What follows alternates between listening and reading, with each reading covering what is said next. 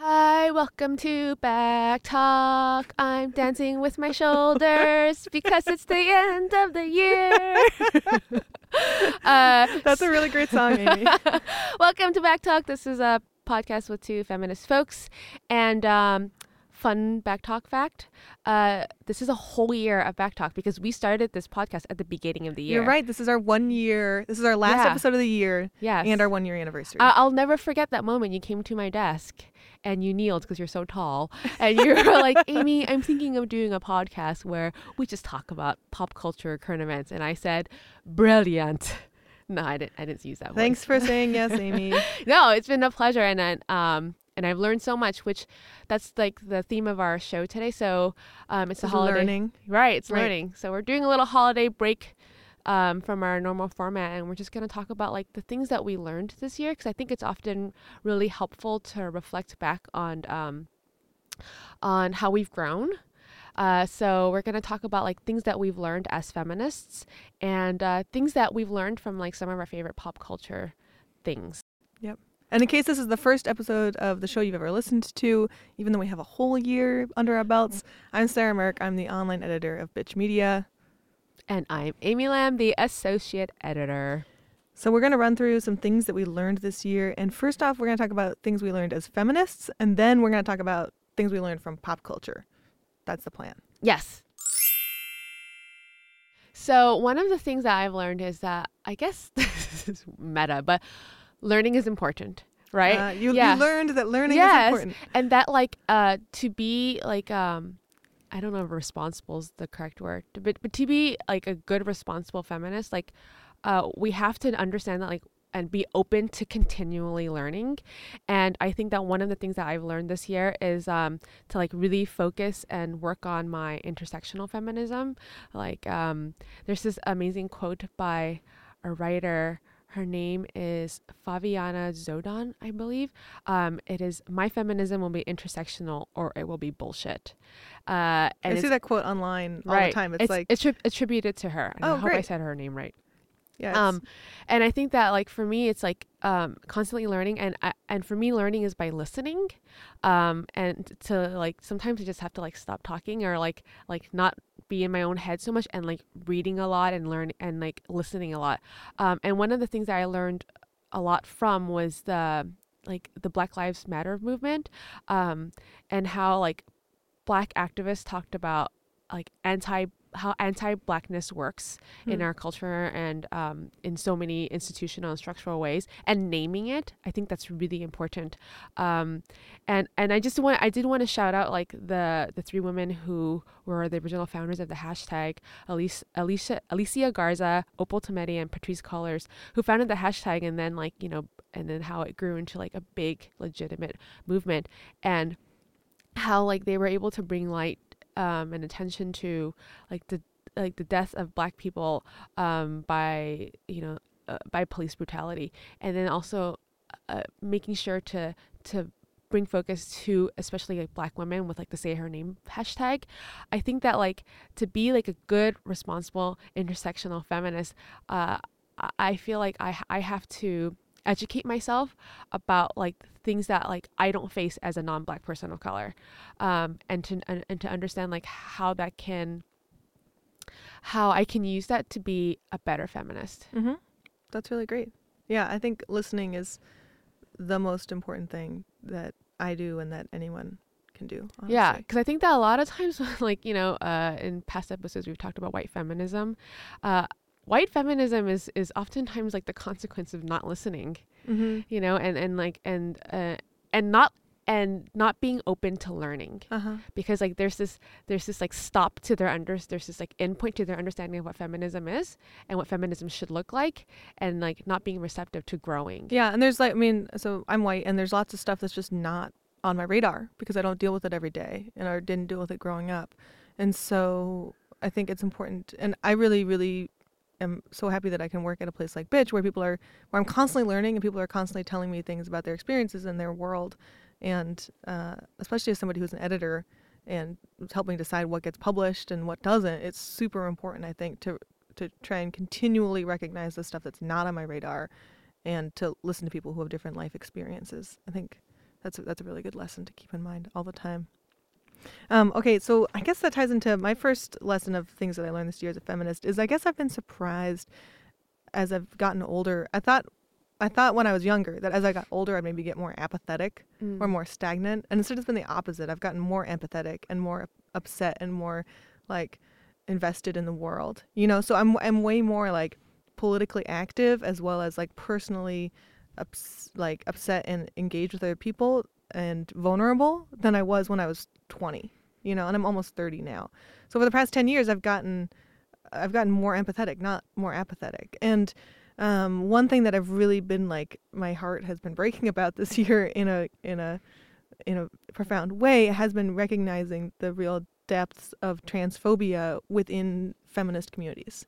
And with Bitch, I'm the person that reads all the comments that are left on Bitch and on our Facebook page and on all our social media. And that's kind of the biggest pushback we've gotten this year is from people who are self-identified feminists being really transphobic and saying trans women aren't women. Why are you guys writing about them? Why are you talking about transgender issues and talking about feminism? You shouldn't be doing this. And for each comment that we get like that, it just makes me be like, we're gonna publish so much more about transgender people. Like for every comment that says like, why are you writing about this? I'm like, all right, that's one more article we're gonna write. As soon as you tell us not to do this, it's super important to keep pushing on that. And I guess I think it's a little surprising because there's in the last year we've seen a real outpouring of support for transgender celebrities. So like there's been Caitlyn Jenner on the front page of Vanity Fair. Lots of like love and support for Laverne Cox and Janet Mock, and that's really great. But I think that doesn't mean that transphobia has disappeared in any way, and that on a day-to-day basis, I'm still seeing a lot of it, and it's been more on my radar, and I've been really feeling more like we really, really, really need to make sure that Bitch is trans inclusive and the work we do here is trans inclusive, and keep pushing on this issue to try and change the minds and reach out to those people who consider themselves feminists but don't want to support transgender people in their identities. So that's the big thing I've learned this year is both that I've gotten more empathetic as I've gotten older, and also within that recognizing the real depths of transphobia that still persist. That actually leads into like one of the other things that I wrote down about things that I've learned is that like as feminists, like I really learned how to like quote show up for other people. So like as a person of color, and within like communities of color, we oftentimes say that like racism isn't a thing that like we have to solve. It's a thing that like white people have to solve, because we're not the ones like perpetuating hate. Like communities, the white dominant communities that have been like oppressive to communities of colors they're the ones that have the problem. We don't have a problem, right? And I think that like with transphobia, like as a cis person, I need to show up. Like I completely value like the voices, trans voices, and think that like they're doing that. The trans community has done an enormous job in terms of like educating cis folks, but also as cis people, like it is our responsibility to like talk amongst ourselves and be like, what the fuck is our problem, and like how are we letting like this transphobia like flourish the way it is. And I think that like that's like you pointed out about the work that we do at Bitch. We try to amplify trans voices or like other marginalized voices, and like as a cis person, I think it's really important to often think about how gender identity intersects with our feminism, and how do we show up for other people who are being marginalized by that, and to like think like more broadly about it. And I also wrote down the thing about being an editor, and how like I'm like continually thinking about how to be more inclusive, not just in like the topics that we write about, like the shows that we're highlighting or the work that we're highlighting, but also about like who is writing about that work, because those voices are so valuable and they bring in new perspective. So like for me to show up, I think about how I can show up for Black folks because I'm a non-Black person of color, how I can show up for trans folks, how I can like highlight voices that have been historically marginalized. And I think that like, even if in your daily life you're not like an editor, or in a position where you can like uplift other voices to do things like this, I think that we can like do it in it sounds cheesy, but like in an interpersonal way, by showing that I am thinking about these issues, and when you're in my company, if you're going to say something fucked up, I'm going to call you out on it. Mm-hmm. And I think that's one way to show up.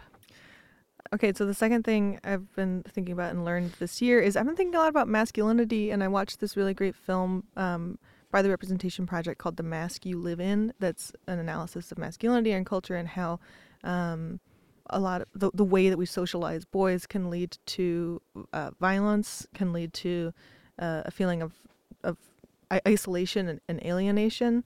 And then I was talking to this political writer who we just hired at Bitch to start writing about the election in January, and he said he was talking about raising his son, and then the message that he constantly tells his son is that the stronger you are, the more gentle you must be. And that line has just been running through my head for the last couple weeks, where I've been thinking about the stronger you are, the more gentle you must be. And I think about that both in terms of talking about masculinity and lessons to boys, but just in terms of what power I have. In situations where I'm stronger, I have to be more gentle. In situations where I have more power, how can I make sure that I'm being as non-intimidating and as welcoming as possible in those situations? So that also works like if you frame it as like privilege. Mm-hmm. Yeah. Like what privilege do I have, and how can I use it to help like a marginalized community or somebody who's like dealing with something, if it's happening, in front of me. But like how do I interrogate my privilege, and how do I use it to uplift other people? Yeah, I think it really relates to that. Yeah. Yeah. So the last thing. I mean, I've learned so many things, but the show can only be so long. The last thing that I learned, and it's not so much that I learned, but I have to like remember and prioritize, is to do self-care. Ooh, yeah. Especially for like our work, because in our work, we read so much awful stuff, or we read about so much awful stuff. And we have to deal with and we have to know and deal with about like such awful oppressive like legislation, interpersonal bullshit, awful representation in pop media, pop culture. So I think in our work, like we can really get bogged down about this. And one of the things that I'm like trying to practice is like to understand that like I can't do it all, and to know that I have limits to what I can take in, and that it isn't. I mean, I do hold myself to a certain responsibility, but I also have to take care of myself so I can continue to do it. There's that piece, and then also to respect that like not everyone is on like the same page as me in how they do their social justice work. So maybe like their self-care means that like they're not going to engage in a certain thing, and I have to respect that. Therefore, I would hope that folks would respect me when I don't want to engage in certain things, because there's like definitely a wall where I'm like, I'm done engaging, and I'm done, and I also have a privilege of being like, I don't want to learn about this anymore because it's so fucking horrific. But this is a long fight, and it's tiresome. And if we don't take the time to like step out of this and take care of ourselves, like interpersonally, then we can't do this work. My friend made this cross stitch, like a little embroidery thing that says, "This is work that never ends." And I resonate with that so much. I hung it up in my house because I'm like, this is work that never ends. So you have to carve out space to take care of yourself, because you could try and work 100 hours a week on these things and it would still never end. So you have to be like, okay, I'm going to cut off at some point and sleep and eat and drink some tea and take care of myself and have fun with my friends, so that I can have the energy to keep working on this, because it's work that never ends. You can't just pour yourself into it 1,000% every day. That resonates. Okay, so the third thing that I was thinking about that I learned this year as a feminist is I think I've learned a lot about how to politely defend groups and call people out for being sort of closed-minded on them. I've been trying to do more of that this year. And the thing that comes to mind is thinking about, especially when I'm talking to like my friends' parents or some older people who are talking about the youth of today. And I really distinctly remember having this conversation with my friends' parents where they were like old school 1970s socialists, and they were like, what happened to to kids today, like why aren't young people political anymore? You know, and having to step back from that and be like, okay, how am I going to explain this without you know, alienating this person, but also by being accurate and being honest and being compassionate. And so, you know, I talked about, I think I was able to talk pretty well about how young people are political these days, and they are just engaged in politics in a different way than your generation. You might not recognize it. And same thing with other things that young people are doing that other people don't get. So like using social media. I can't tell you how often I hear about, you know, older people saying like all these like what's social media, it's useless. And I have to be like, well, actually it's a really great political organizing tool, and it's a way for people to connect with communities that are similar to theirs. And like it's really special and feels really powerful to see other people who are like you, and you can connect with them on social media. So yeah, we're using Instagram a lot, and yeah, we're using Twitter a lot, but it can be a positive thing and can help us forge connections. It's not just like a waste of time. So I think I've really tried to learn about getting better at talking about those kinds of issues. Maybe that can be like a goal for me to learn in 2016, like to be polite when I'm calling people out, because I go from like just chilling to rage. Yeah, and I actually have to like, I do this thing where like I take in a breath and I try to talk in a really even tone. And a little bit sounds like I'm a robot, but it's like I am speaking in an even tone right now so that I don't raise my voice or get angry in any way that makes the person like shut down and not listen to you. So instead I'm like, hello. We talked about this on the Thanksgiving podcast. Yeah. And you're like, how do I deal with like having to be at gatherings where I will probably disagree with somebody? Yeah, I have to actively make sure I don't raise my voice or say something that could make the person who's listening just shut down and be like, oh, I'm not listening to you. You know, you're too angry. Right. I'm a scoot my chair back, stand up, and walk out of the room kind of person. I can't. I'm unable to engage productively, I think. So maybe that's something I will try to learn. Something to work on. Yeah. Are there YouTube tutorials for this? Okay, we wanted to talk about things we learned specifically from pop culture this year. Did you want to start or should I? Whichever. I kind of want to start. I'm like on a roll. Okay. The first thing I learned was from one of my favorite TV shows, How to Get Away with Murder. Viola Davis plays the character Annalise Keating on that show. And on that show, Annalise Keating is like a powerhouse professor of criminal law and is super tough, super smart, tells everybody what to do, and then also has a lot of emotional breakdowns and cries on most episodes. And that is a really good lesson for me that like it's okay to cry. And that you can be super tough and super badass and then also be really emotional and vulnerable and like burst into tears sometimes. And so I think that's the lesson from that show is it's okay to cry. It means you can be a smart, tough, awesome person and still cry. It also helps that like Viola Davis is such an incredible actor. Mm-hmm. Oh, it's like I can't imagine anything she can't do. She's so good. I want her to be my auntie. One of the pop culture things that I discovered and I learned from this year is poetry. Mm-hmm. I've not been interested in poetry like ever, because a lot of it's like very esoteric to me and I don't get it. I don't understand like the forms or like all the different techniques and everything. But shout out to Kundiman, this Asian American Fellowship writing retreat that I went on this year, where half of the fellows were poets, and like just being exposed to them and their work, I just discovered this appreciation for poetry. And like the beauty of it and how poetry is able to put into words and express like sometimes very visceral feelings with just a few stanzas. It's so incredible. Like one of my favorite poems that I've just read recently is by this poet Hanif Abdurraqib, and it's a poem called "All of the Black Boys Finally Stopped Packing Switchblades," and in this poem, I don't think it's more than like 200 or 300 words, if even that. You know, he's able to like pack in like examining like punk rock, being black in a dominant white space. That's like theoretically supposed to be counterculture, and like police violence. Like, and this is a little poem that and it like punched me in the gut. You know, just like little things like that, to be able to examine all that without like an 1,800 word essay. I think it's such an incredible art form.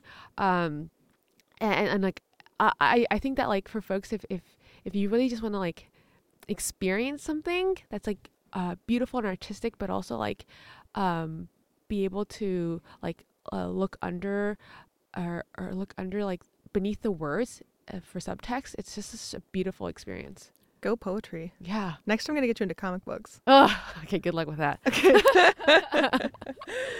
Okay, the second thing I really learned from pop culture is I was really moved by Ta-Nehisi Coates' book about called Between the World and Me, and really the message that he reiterates in that book really profoundly is that the system in the United States isn't broken, that the system is functioning, and it's built by white people to keep white people in power, and that's just reiterated throughout the book, and I think that's a good reminder, because I keep being like, you know, oh, this is broken, this is screwed up, this isn't working, and it's a really powerful reminder to be like, no, it was built this way, and it's functioning the way that it was built, and that's really screwed up.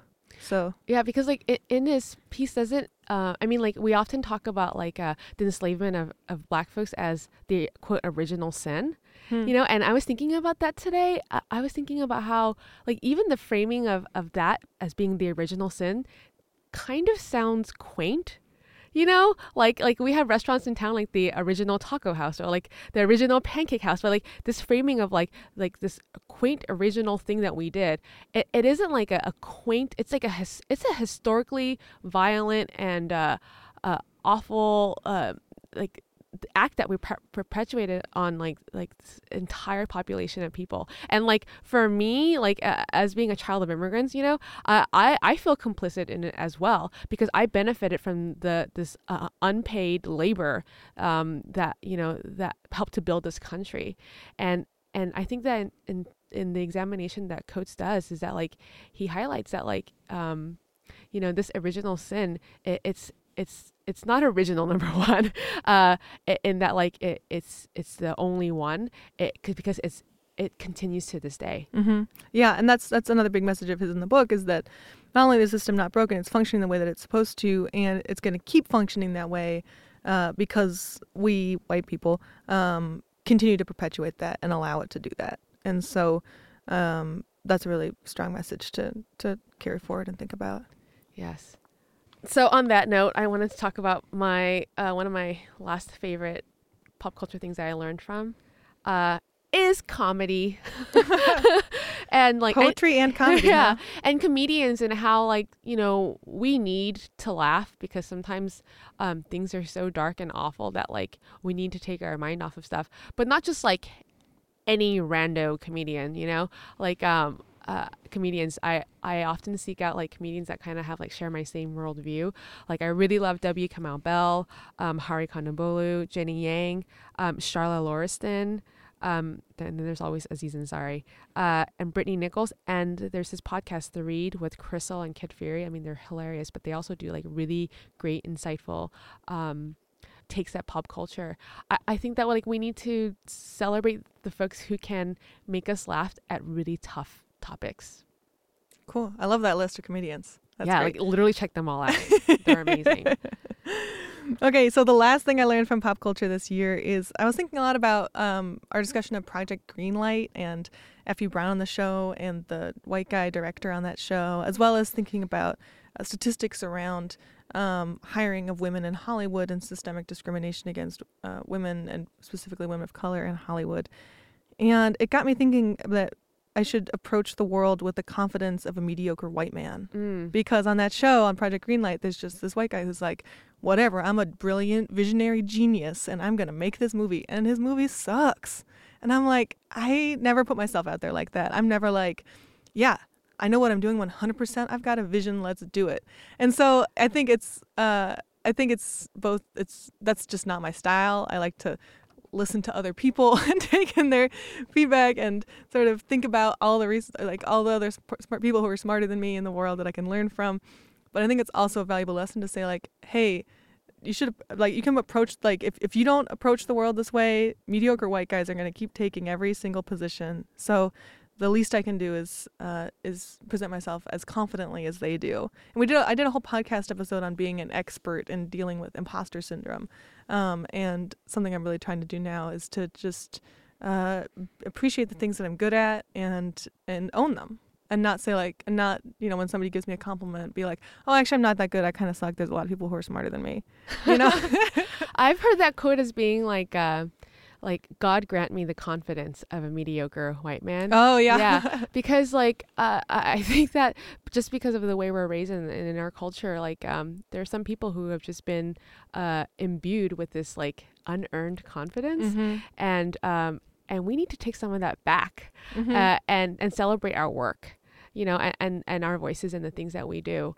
And it's like such an indictment on like who we are as a culture, when we say things like that, like, hey, if only I had the confidence of a mediocre white guy, because then that just says a lot about like who is actually being heralded as being successful and in their positions of power and leadership, and why are they there? Yeah.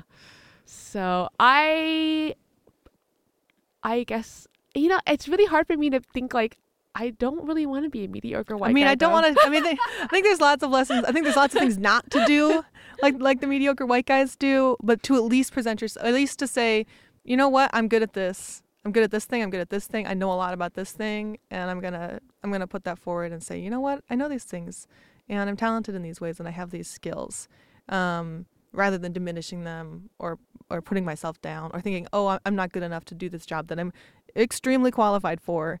I bet there's somebody else, because that somebody else who comes in there is going to be a mediocre white guy who's like, oh yeah, of course I got the skills. Oh yeah, bro. You know what? We can revise that as editors. We're going to revise that quote to be something along the lines of like, I understand and know that I am better than a mediocre white guy, and I will show it. I will act that I understand and know this, right? To acknowledge that we actually do have more skills and ability. Yeah. Yes. Well, I guess that wraps up this year-end wrap-up of our amazing show. Oh, yay. Yeah. Well, hey, we wanted to play a song to play out the last show of the year, and we talked about playing a song that we both really loved from this year that came out in 2015. Amy, do you want to reveal what the song is that we're going to play? Yes, it's La Luz. Yes, it's the band La Luz from Seattle. Love them. They released this album this summer called Weirdo Shrine. That kind of sounds like garage surf rock. Yeah, it's super dreamy. It's dreamy. This song is called Disappear. It's our collective favorite song of the year. Let's listen to it. Thanks so much for listening to Backtalk all year long. And here's to an amazing 2016. Woohoo!